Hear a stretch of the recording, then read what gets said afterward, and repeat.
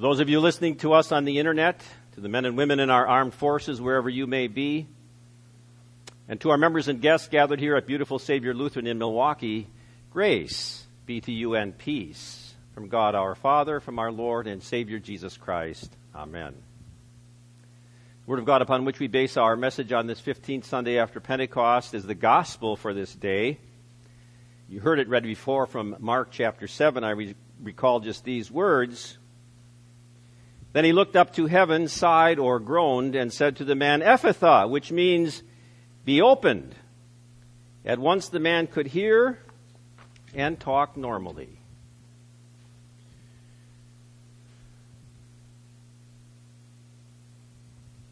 In the name of our Lord Jesus Christ, who truly is the miracle worker, but also our Savior, Redeemer, and Creator. Anybody know what this is? Goes around your waist. It's my fanny pack. And I wear it to the state fair and other outings. And to the chagrin of my children, they always say, oh, Dad, why do you wear that thing? You look like such a dork. But it's really great because I got to carry a lot of stuff along with me. I used to go to the Milwaukee Mile, the races. And you go to the state fair and you hear all that loud music, so I take out my earplugs. And you pinch them and you twist them and make them little, and then you put them into your ear and magically they reinflate and you can't hear anything, and it's wonderful. But as you're walking around, you can't even hear your wife. And so sometimes it's, dear, what did you say? You see, sometimes we plug our ears for good purposes, to protect our eardrums, block out the sounds. Guy next door, in fact, when I left, he was cutting his lawn. He always wears his iPod earplugs or ear buds because it blocks out the sound of his lawnmower and he can listen to nice music at the same time. You ever go out to Billy Mitchell Field, you'll see men working on the tarmac, women working on the tarmac with their ear mufflers, to shut out that jet noise, otherwise they're going to damage their eardrums. But sometimes our ears get plugged when we don't want them to be plugged. My sainted mother-in-law, and I felt so bad about this because we were her caregivers, and one time the earwax in her ears built up so much that she actually went deaf. And she had to go to the doctor and have it all washed out. She could hear once again. Some people are subject to ear infections. My son, now 32 years old, always had ear infections. He had 3 ear surgeries. Finally, they had to graft some tissue onto his eardrum. Still has some hearing loss in that ear. And some people have their ears plugged due to deafness, either by disease or they were born that way, and so for their whole lifetime they have a disability because they can't listen to the organ on Sunday morning or the Milwaukee Symphony Orchestra or the birds chirp.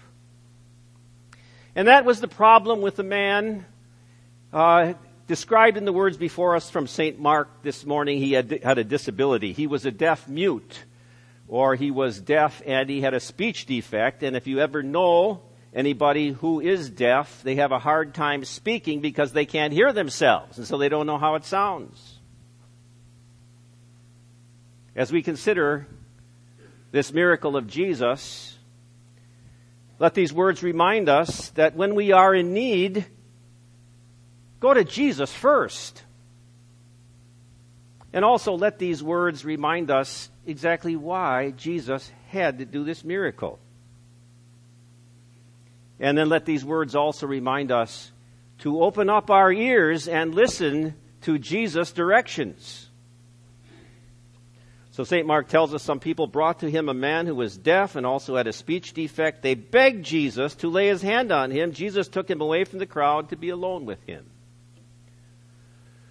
And you know from all the accounts of Jesus' miracles in the Bible, Jesus always had a crowd pressing around him, because they heard and many of the people saw what he could do.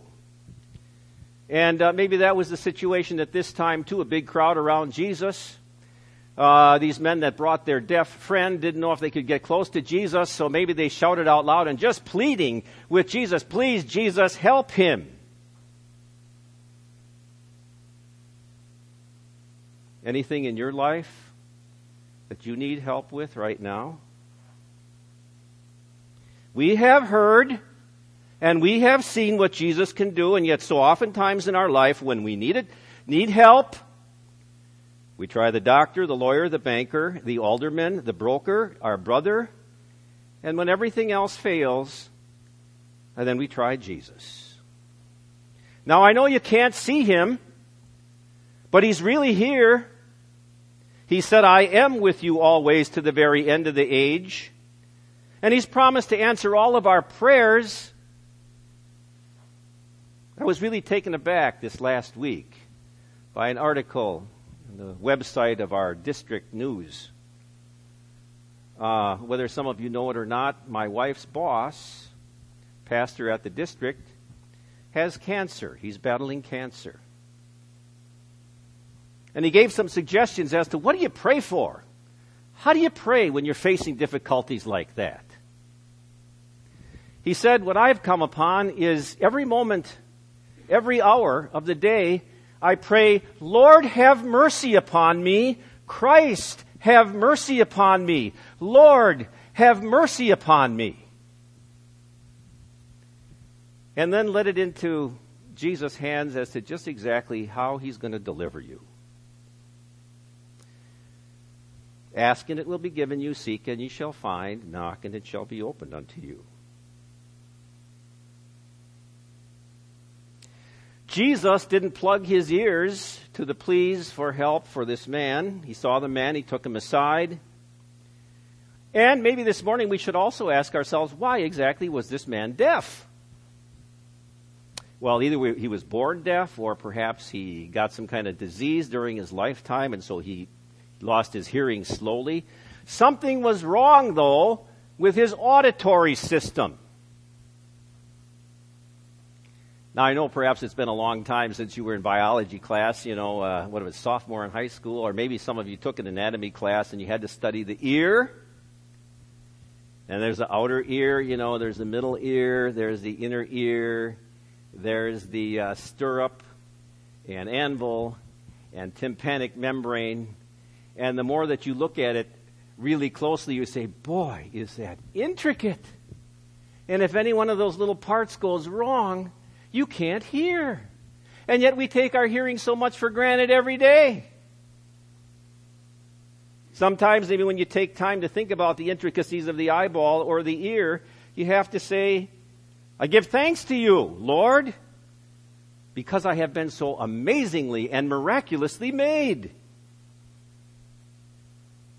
Well, how could Jesus heal this man? We know why, because Jesus created the whole auditory system in the first place. From a little dirt on the garden floor, he made man and breathed into him the breath of life. But again, why was the man deaf? Because he had some problem with his auditory nerve or with his eardrum? The man was deaf because of sin. Man's disobedience brought disabilities into this world. God didn't create this world with disabilities there already. Man's disobedience brought it all on. And so God said, you are dust, and to dust you will return. And St. Paul tells us we know that all creation has been groaning with the pains of childbirth up to the present time. We groan as we eagerly wait for our adoption, the freeing of our bodies from sin, a day when finally God will take it all away. Sickness, disease, illness is a result of man's disobedience. So there is no one to blame but ourselves for the suffering in this world. And still Jesus had compassion on the man. Many times Jesus, would heal whole groups at one time, or maybe somebody would touch him. This time Jesus did a very private miracle. He used some personal sign language. And maybe he really wanted this man to know that it was going to be Jesus who would be healing him. And so he used some sign language because obviously the guy couldn't hear or speak. And so Jesus put his hands and the fingers in the man's ears, probably saying, I'm going to be healing you now, your ears. And then he spit and he touched the man's tongue. I'm going to be healing your tongue now. Took him aside, one-on-one. Jesus is never too busy for just one person. Just one is important to Jesus. You are important to Jesus. Every hair of your head has been numbered. Don't be afraid. Now, how Jesus performed this miracle is told us. Took the man aside privately, put his fingers into his ears, spit, touched his tongue. Nothing sensational, private. How could Jesus do it? How could we restore his hearing? Because, as I said it before, he's the creator of the whole universe. He can do anything. He created the ear in the first place. But why did Jesus do the miracle? To show his compassion to the man, certainly. To prove once again that he truly was the Son of God, as he said he was, absolutely. But the other reason why Jesus did this miracle was that he simply had to, in order to fulfill centuries of promises, like the one that we read from Isaiah chapter 35. The eyes of the blind will be open, the ears of the deaf will be unplugged, and those who cannot speak will shout for joy. God promised to send someone to unplug ears and to loosen tongues. And he kept those promises, and God always keeps his promises. And if God kept his promises in the past, certainly we can bank on those promises for the future. To one day provide us finally with a home where all the disabilities are gone. Thing of the past. No more otologists. No more audiologists. No more ophthalmologists, oncologists, urologists, orthopedists, or dermatologists. They're all out of business.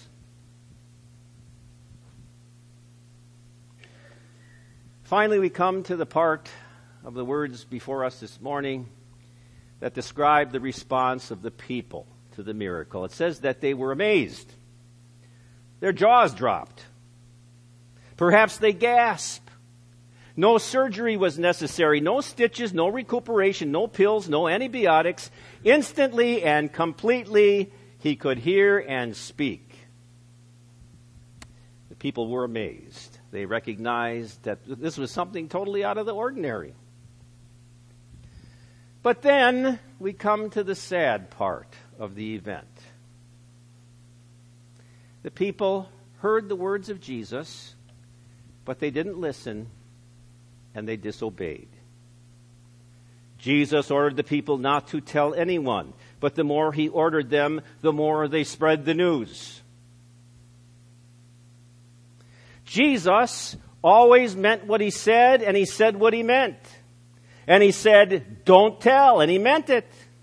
Because Jesus knew at this particular time, if the people went out and told, they would mess up the message. Because they were always saying, come and see the miracle worker, the miracle worker, the miracle worker, the miracle worker. The message Jesus wanted conveyed was, come and see your Savior and your Redeemer and your Creator. Listen to him about the only way to eternal life. You see, Jesus didn't come to earth to fix ears. He came to fix a broken relationship between God and his human creatures. A relationship which had deteriorated instantaneously in the Garden of Eden from love to hate, because God hates the workers of unrighteousness. And the corrupt nature's attitude leads to death. This is so, St. Paul says, because the corrupt nature has a hostile attitude toward God. It refuses to place itself under the authority of God's standards because it can't. Without Jesus, God hates me, and all I can do is hate him back. And so Jesus came to perform the greatest miracle of all.